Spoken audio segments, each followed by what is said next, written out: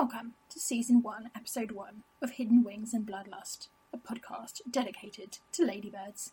I am your host Rachel, and I will take you on a journey through their world. Each episode I will discuss the what, where, how, and most importantly, why of ladybirds. What are the different types of ladybird? Where are ladybirds found? How do ladybirds spend the winter? Why are ladybirds so horny? You name it. Now, bear in mind, I'm not an entomologist and can't say for sure that what I say is entomologically correct, although I do my best. I just like ladybirds. About 8 months ago, I started an Instagram account called 365.ladybird, where I usually post one picture or video of a ladybird every day, although recently I've been a bit slack. I've been a ladybird enthusiast for a long time, and recent events in the past year or so have helped to rekindle my interest. For example, on a beech tree in my local park, I was lucky enough to discover thousands of 16-spot ladybirds overwintering on the bark. I've seen around 20 different species of ladybird in the last year, just in my local area, out of a total of 47 different species in the UK. I've been so pleasantly surprised by the amount of people who liked my ladybird posts on this Instagram account, I've decided to turn it into a podcast. There are over 6,000 species of ladybirds in the world, or to give them their scientific name, Coccinellidae, and new ladybirds are still being discovered. In fact, I'm planning to dedicate a future episode of the show to a ladybird that was discovered last year. They are some of the most well-loved insects in the world. There is a famous series of ladybird children's books, a popular cartoon series called Ladybug and Cat Noir, and even fashion lines inspired by the Beatles. In fact, when I went to a swimming pool last week, there are several ladybird beanie babies on sale by the checkouts. As I'll shortly discover, ladybirds are even important in religion. Many names for ladybirds originate from religious themes, from Our Lady's Bird in medieval England, Moses' Little Cow in Yiddish, to the Devil's Chickens in Italian. So in some ways, it's somewhat surprising that I don't think anyone has started a podcast about them until now. I'm really grateful for the support and encouragement I've received. I got my podcasting break on the Ungagged podcast, where I've recorded segments for a few different episodes. Ungagged is a Scottish podcast which features music and political discussions and has several different contributors, each recording a section. So thanks very much to everyone involved, in particular to Deborah Torrance, who recorded music at this week's show and designed some of the artwork. I'm also very grateful to the host of the Casual Birder podcast, Susie Buttress, for the advice and recommendations she gave me, and to the true crime enthusiast Paul for his advice and support. If you haven't checked any of these out, I really recommend you do so. I'm also hoping to have a few guests on the show this season, so please watch this space. But I'm sure you guys are dying for me to get on with the subject of this week's episode. The mystery of the murder of Mrs. McGonagall's prize rose bushes. Culprit was none other than a seven spot, which is the subject of this week's episode. Now, until the arrival of the Harlequin ladybird, the seven spot was the most common ladybird in the UK. And if you live in the UK, it is probably what you think of when you think about a ladybird. You might have seen one on a plant, or had it crawl on your finger, but there is more to this creature that meets the eye, a lot more. The scientific name of the seven spot is Coccinella septimpunctata. Coccinella means ladybird, and septimpunctata means seven-spotted, and it's usually abbreviated to C7 by entomologists. That's fairly simple, isn't it? Using Latin names means that if scientists want to communicate with each other, they don't need to worry about local dialects or one name being used to refer to different things. With one example being daddy longlegs. That can either mean a crane fly or a harvestman, which is an arachnid with long legs similar to a spider. If you said, I saw a daddy longlegs yesterday, it wouldn't really be clear what you're talking about. But if you use a formal Latin name for whatever you mean, there is often less scope for confusion. Even today, regional names for the seven spot include Lady Clock, Bishy Barnaby, the Bishop that Burneth, Lady Cow and others before you've even left the UK. Just imagine if you read these names for the first time and you don't know what they mean. Imagine if you'd seen a seven spot for the first time and asked what it was, and one person said, that's a Bishy Barnaby, someone else said that's a seven-pointed ladybug, then a third person said, that's a bishop that burneth. You wouldn't have any idea what was going on, would you? Many scientists say that it's far easier for them to talk about Coccinella septimpunctata than having to work out this other terminology, and I'm inclined to agree with them there. Seven spots are usually 7 to 10 millimetres long. Their wing cases are elytra or red or orange. As the name suggests, they almost always have 7 spots. These are usually around the same size on each side of the ladybird. There is one additional spot up in the centre near its head, and one half of the spot is on each wing. There is a white patch on either side of that spot. Their faces have been described as looking somewhat like a panda because of the black and white markings on the side and at the front of their pronotum. Now, if you don't know what this is, imagine you're looking at the ladybird from above. The pronotum is between the head and abdomen. The abdomen's where the wings are and the head's where the antennae are.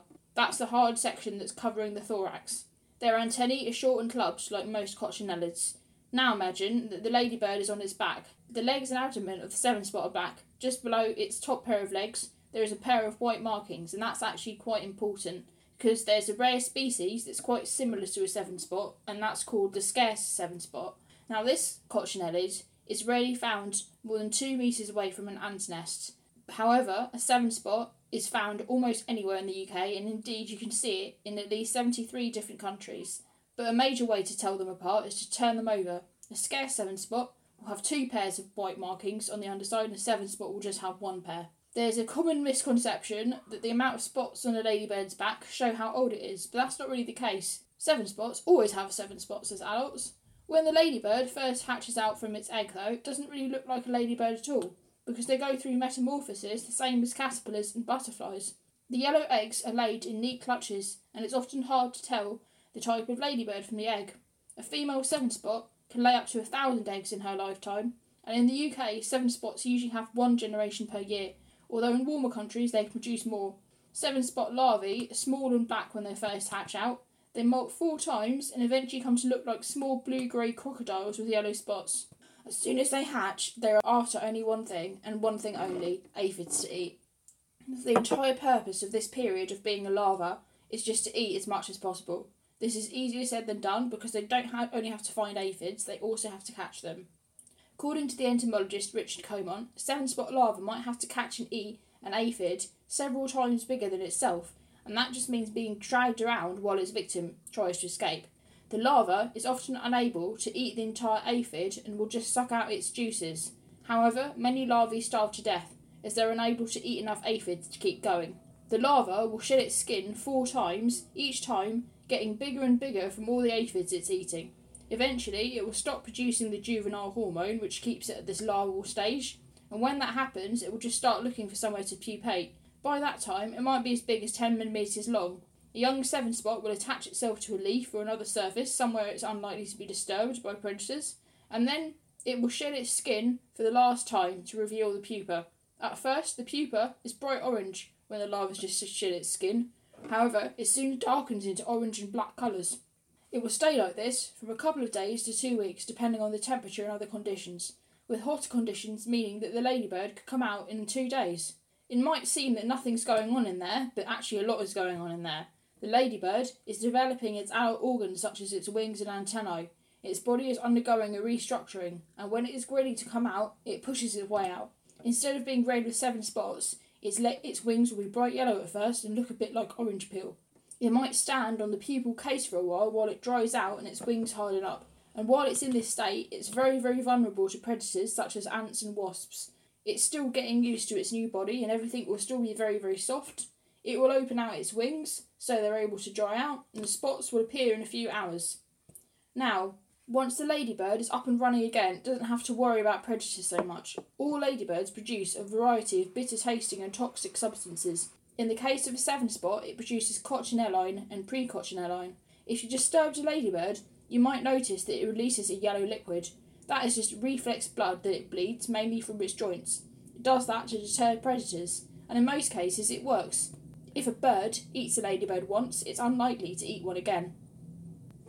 Even most spiders have difficulty in eating ladybirds, which often fall into their webs but don't usually get eaten. A few species have even evolved to parasitise ladybirds, such as the wasp Dinocampus coccinelle, which will be covered in a future episode. Experiments have established that 7 spots are poisonous to many birds, and they will just avoid anything resembling this ladybird. In one particularly nasty experiment, blue-tipped chicks fed on a diet of 7 spots died within a few days. It seems a bit of a cruel and pointless experiment, doesn't it? In most cases, it just seems to be that birds will eat 7 spots only when there's nothing else around. But swifts and swallows have actually evolved less of a problem with eating them. They are designed to catch flying insects, and they can't really check what their prey is before eating them. As mentioned before, The seven-spot ladybird is found in 73 different countries, and its natural range stretches across Europe, North Africa and Asia through a vast array of habitats. These include forests, mountainous areas, grassland, tundra, coastal areas, agricultural land and urban areas. That is incredibly adaptable, and it's been found on 250 different plants in the UK alone. Seven spots are also known to migrate, and they can even migrate across the sea. For example, in warmer years, seven spots often migrate across the Channel from France to England. They might also move abroad in search of food or somewhere cool and high above sea level to hibernate. These ladybirds have been recorded flying at 37 miles an hour, although the average is about 20 miles an hour, and they can fly about 3,600 feet above sea level. They can stay in the air for up to 2 hours at a time. In the past, because the population of seven spots in Japan became geographically isolated from other ladybirds, they developed slightly differently, although they're still the same species. Coccinella septempunctata brooki, which lives in Japan, often has bigger spots than a normal seven spot, and the spots are often merged, which seldom happens here. A Japanese Instagram follower of mine recently posted a picture of a Japanese seven spot with merged spots. You can occasionally find all black seven spots, although I've never seen one. Have you ever seen one? If you have, please let me know. As I mentioned at the start of the episode, ladybirds play a role in religion, and the seven spot has a strong association with Catholicism. It is believed that the name ladybird comes from Our Lady's bird, Our Lady being the Virgin Mary. In German, a ladybird is called Marienkäfer or Mary's beetle, which supports this view. The seven spots were thought to represent the seven joys and seven sorrows of Our Lady. The red colour was thought to represent the red cloak that Mary was depicted as wearing in old paintings. Possible explanation for why this might actually be include the fact that ladybirds seem to live a charmed life, not in danger from birds or other animals, or that farmers prayed to Mary to stop pests such as aphids from eating their crops, and their prayers were then answered with these beetles. It just seems like a good thing to pray for, doesn't it? As one seven-spot ladybird can eat more than 5,000 aphids in its lifetime. They don't only eat aphids, but they can also eat mites, thrips, scale insects and other pests when aphids are in short supply. Sometimes they're also known to feed on pollen, nectar and even fruit, which maybe isn't so good if you're a farmer. But the vast majority of what they do eat does consist of aphids, and if you're a medieval farmer that would have been perfect. Because the seven spot is such an efficient predator, it was introduced into America last century and has since become the official insect of several American states. But this did have a darker side, as it outcompeted and displaced the native ladybirds already found there, such as the nine-spot ladybird, which is now reported to be on the brink of extinction. That is similar to what's been happening with the harlequin, which was also introduced in the US, and that's known there as the multicoloured Asian lady beetle. Perhaps the seven spot should just have stayed where it is. Although seven spots are very unlikely to live each year for each of their spots, they can live a long time.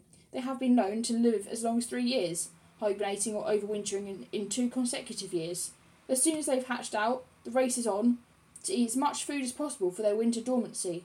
In particularly hot countries, the seven spots also have a summer dormancy period where they conserve energy and aren't active. In hot mountainous areas in summer, seven spots might fly to the top of the mountain and where it's cold until conditions are better. But whether it's summer or winter, the more they eat now, the more chance they've got to survive. In the UK, from autumn onwards, they will start looking for somewhere to spend the winter, maybe on the bark of a tree, on leaf litter on the ground, in seed heads, on fence posts or dead leaves. But on Boxing Day last year, I even found a seven spot on a fence post. Interestingly, they often hibernate together with other seven spots, and often along with other types of ladybird. On the base of a tree in my local park, I found 5 seven spots and hundreds of 16 spots.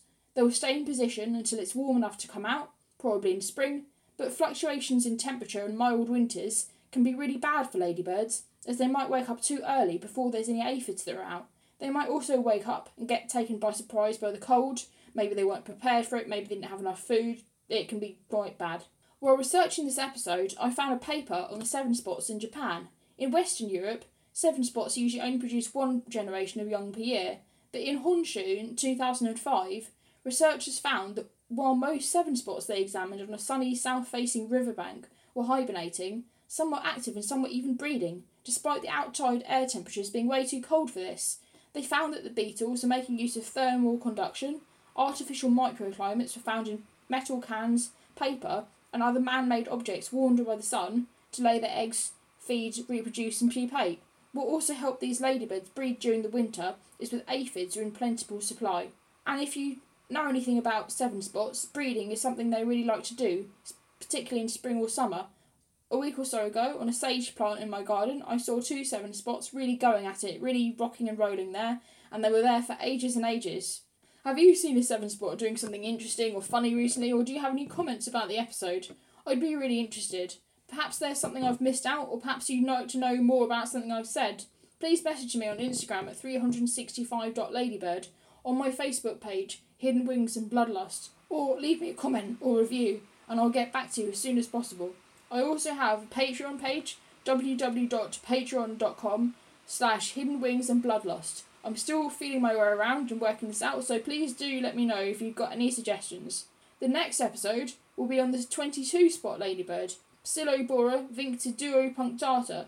It should be coming out in 2 weeks. It's probably my favourite ladybird, so I'm really excited to talk about it. Thanks so much, and I really hope you'll join me again next time. Bye for now.